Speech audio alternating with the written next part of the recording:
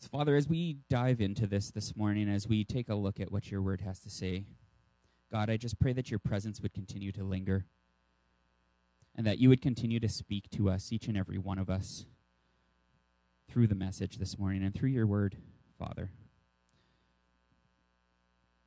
And I just ask that the message that comes forward, Father, again, it's from you. I just ask that you lead me and guide my words, Father, today. In your name, amen. So, last week, before I really look at this, last week kind of left you with a bit of a downer. I mean, yes, there was some encouragement on how to resolve things and whatnot, but there was conflict that arose within the church, and they went through a process to resolve it, and then they moved on. And we saw that even though conflict does arise, there are God-honoring ways that we can deal with it. But I don't want to leave you there because it is a little bit of a downer. It just doesn't feel quite complete. I wanted to provide you with some encouragement. And after what we just read, you might be thinking, well, are you crazy? How are you going to give us encouragement out of this? So what we're looking at now, this week, Paul wanted to go back to the churches that they had established to see how things were going and offer encouragement, which are all very good things to do when we're involved with church planting and missions and whatnot. That's a whole other conversation, though, around continuing on missions and making sure that it's not just a short-term thing and kind of drop, here you go, and move on and never go back. That's a whole other thing. In that process, Barnabas told Paul that he wanted to bring along Mark. So Mark had gone with them when they had initially left and gone around and done their mission trip. But there's a little bit of history here. So Mark had gone with them. Paul didn't feel it was a good idea to take him this time because Mark's time with them last time ended rather abruptly. Through part of the trip, all of a sudden, he dropped off. We're unclear as to what exactly the details are with him leaving the group, but he dropped off. So we know that Paul is now apprehensive about taking Mark with them and having him join them on this round. So because of this, we then see a disagreement, and Barnabas and Mark sail off to Cyprus. And then Paul and Silas end up traveling through Syria and Cilicia.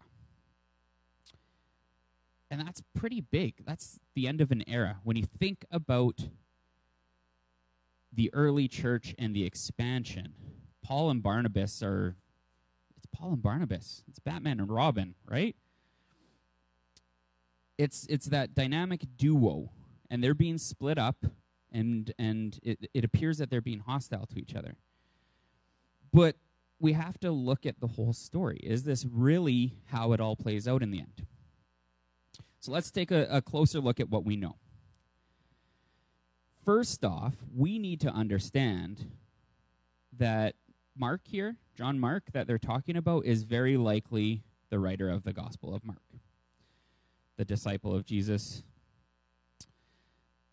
And based on what we know of his account from the Gospels, so based on how people wrote at the time and whatnot, there's something in there that we can make an educated guess as to a bit of Mark's character, that he was possibly a little bit of a quitter and a coward. And the reason for that is when you look at the account of when Jesus was arrested, there was a young man who ran away, and they grabbed his robe as he ran away, and he ran away naked.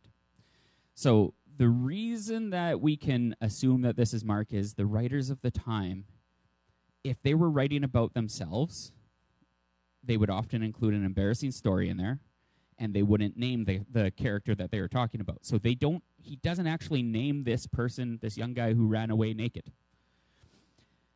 So he ran away in the face of, as they all did, mind you, but in the face of Jesus' arrest. I shouldn't say they all did, because Peter did stand up with the sword, I guess, right? He was being a little more brash. But Mark ran away. That quitter and coward sort of mentality is what's often attributed to Peter as well. We see that happening because Peter, again, failed on many occasions, denied Jesus multiple times.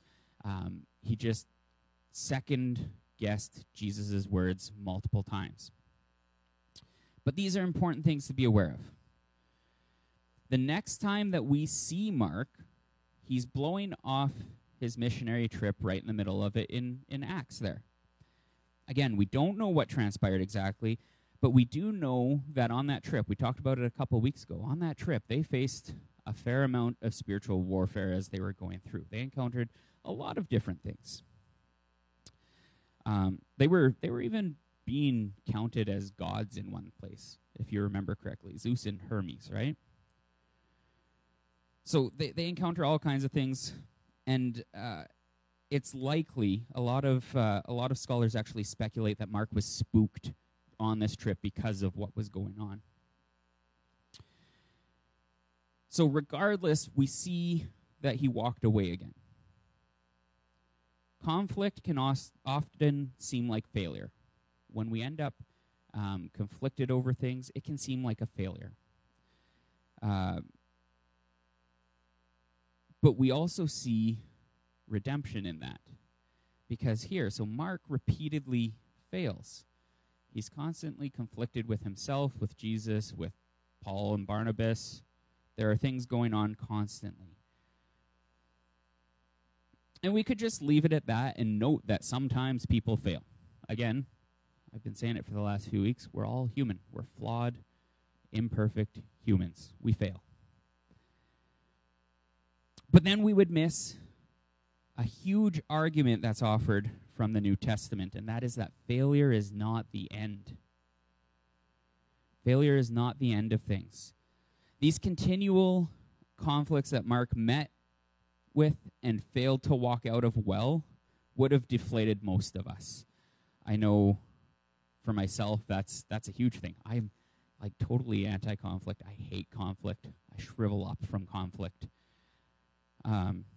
A lot of us would rather just bow out and retreat to the forest, drinking pine needle tea and hanging out with chipmunks. But that's not what we end up seeing happening with Mark. When we actually look at Mark's story, we don't end up seeing that. Barnabas wants to give Mark another chance to do the work to which he was called. He wants to take him along again. It's an amazing example that shows that even when we let somebody down, there's still room for that relationship to do things for God. And that's really important to note. Because we can get in our heads a lot of times and say, I'm not worthy. I can't possibly be used for the good of the kingdom anymore. Peter later acknowledges Mark in 1 Peter, indicating that he was working in Rome under Peter's direction. So even though Peter had failed and could have gotten in his head, or not Peter, sorry, Mark, could have gotten it in his head that he just wasn't going to keep doing ministry, he kept trying. He knew he was called to it, and he kept trying. He worked on himself. He worked in Rome under Peter's direction. Peter, who is considered the father of the early church, right? He worked under Peter. So to go on to do this work after struggling to meet expectations is quite impressive. It's not like he had an amazing track record. He had this amazing long resume of all these great things that he had done, and he was so qualified for the job. It wasn't that, but God qualified him. So when you're beaten down by conflict, how often do you actually want to get back up and into the ring? And it's not even just conflict. If we're beaten down, again, by spiritual warfare, which is conflict in itself, when we're beaten down by anything, how often do we feel like getting back up and continuing to fight? The even bigger proof that Mark didn't let his ministry just end right there is actually later in recognition from Paul. Paul, who was opposed to Mark joining them on the trip. So remember, there's a great conflict that caused the leading missionary duo, again, pretty much, of the time to separate, go their separate ways, and that it revolved around Mark. In 2 Timothy 4:11, we see Paul recognizing Mark.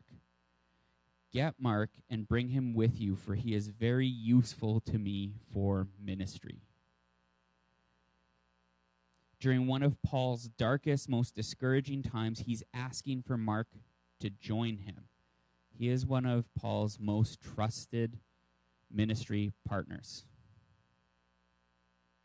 Even after disagreement where he didn't want him coming on a trip, a missionary trip with him, there was still a relationship there. Failure isn't the end. Mark's ministry went on to do great things, so much so that Paul called on him. So then we see that even though Mark had encountered and been the source of conflict, and then had seemingly failed in his calling, which sometimes we all feel like we do, it wasn't the end of his ministry.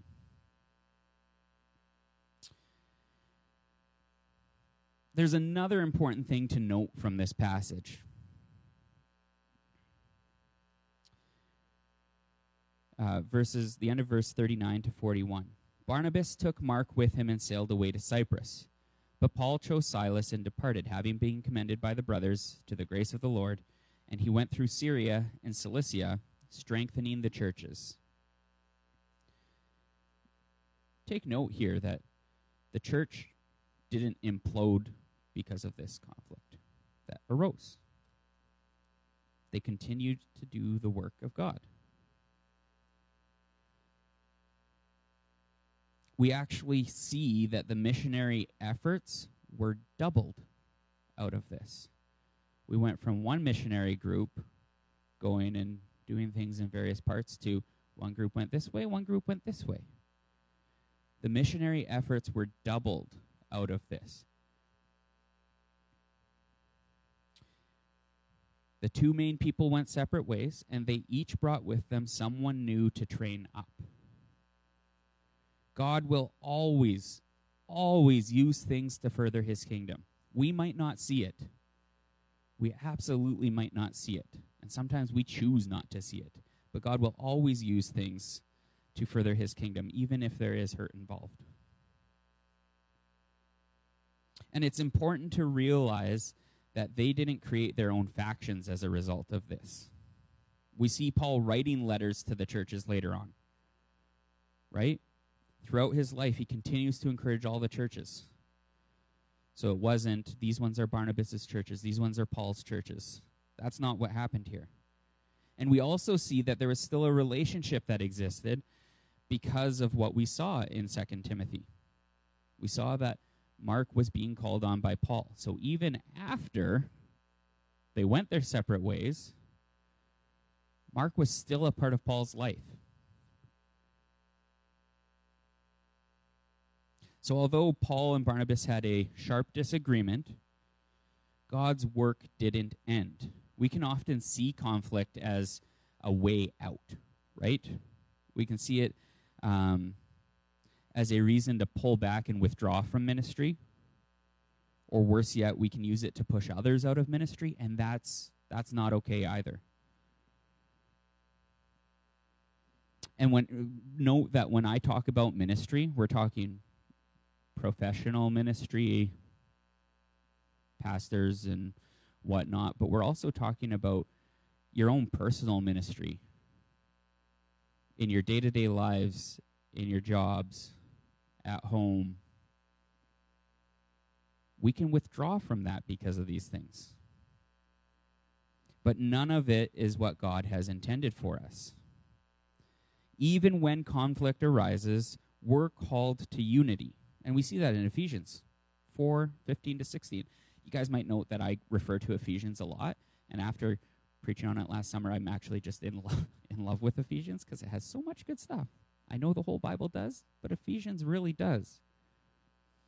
Ephesians 4:15-16. Rather, speaking the truth in love, we are to grow up in every way into him who is the head, into Christ, from whom the whole body, joined and held together by every joint with which it is equipped, when each part is working properly, makes the body grow so that it builds itself up in love.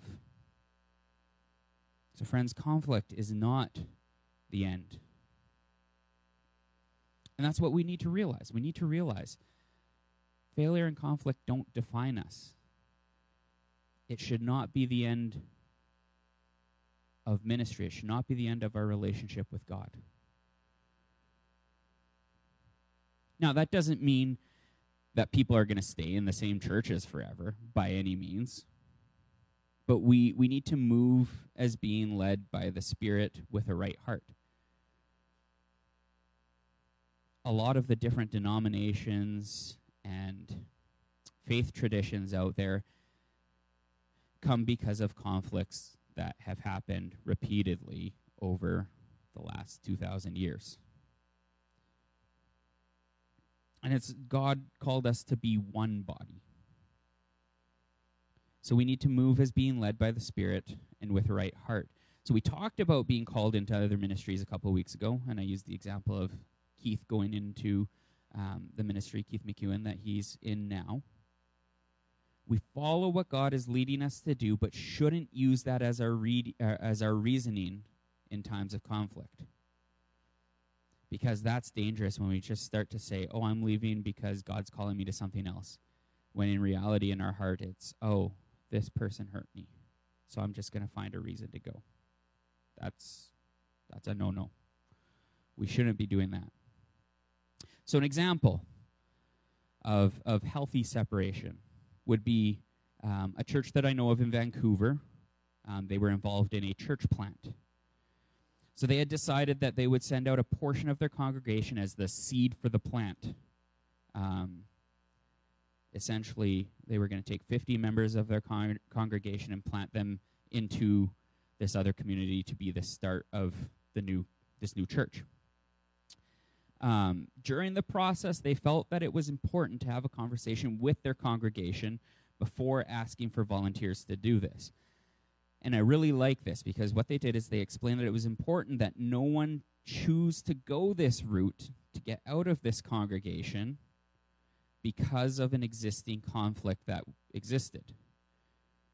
And the reason for this is that the plant would have been doomed right from its birth. If the seed was no good because there is bitterness, the seed would have died. And it wouldn't have been able to sprout. Bad seed doesn't sprout. So when we move on to new ministries carrying bitterness, there's not really a lot of room to let God work in there. And we see a good example of this in what we've looked at today. Clearly, the relationship wasn't severed. The relationship carried on. Paul asked for Mark in the midst of one of his darkest times. If you're depressed and in jail, you really think you're going to go back and invite the guy that you don't like because he left you at some point? Probably not. They had a relationship still. However, he had become one of Paul's most trusted ministry partners. And it shows us that we ended up in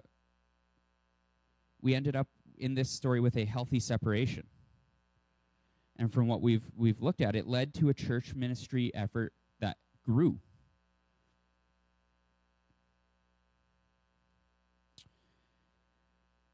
So as I said, this week is meant to be something of an encouragement after a bit of a downer week.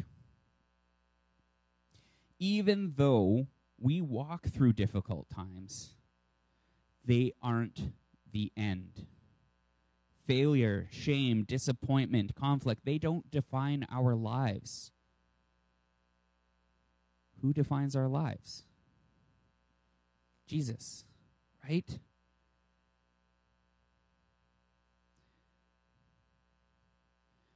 They don't end our ministry.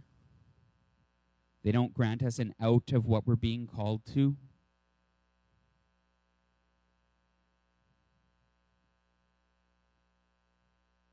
Jesus provides us with a chance, and another chance, and another chance, and another chance sometimes. He'll give us as many chances as we need to get things right when we're in conflict with him. He restored Peter after his failure. He forgave Saul after his unbelief.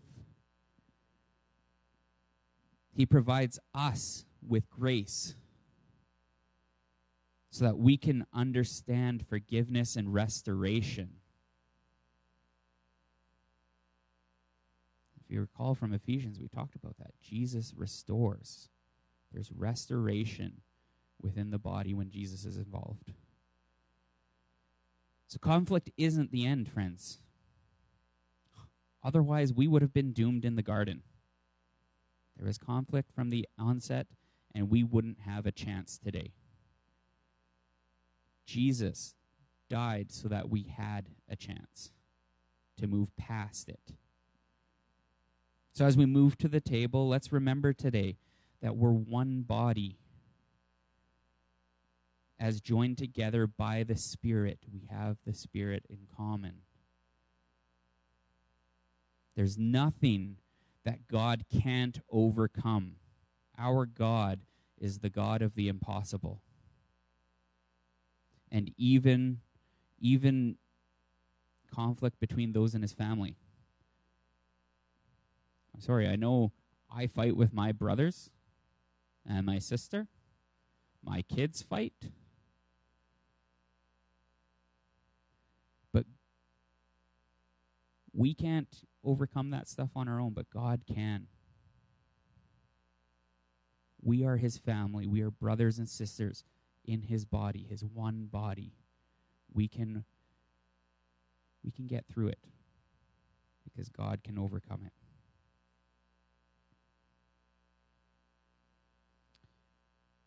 So, Father God, as we move to the table this morning,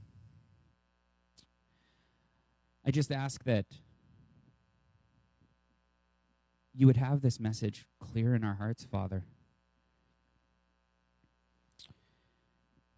God, that the difficulties that we're going through, whether it seems like failure, whether it's conflict with one another, Father, that these things are not the end. They're not the end of our ministry. They're not the end of our relationship with you. God, they're not the end of our relationship with others. Father, help us wrap our heads around that.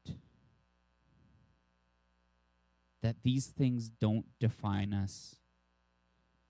That these aren't things that should be separating us, Father. But that we should be turning to you in all things and remembering what you did for us on the cross. That you extended grace and forgiveness and reconciliation. And that, Father, we're to extend the same thing to others.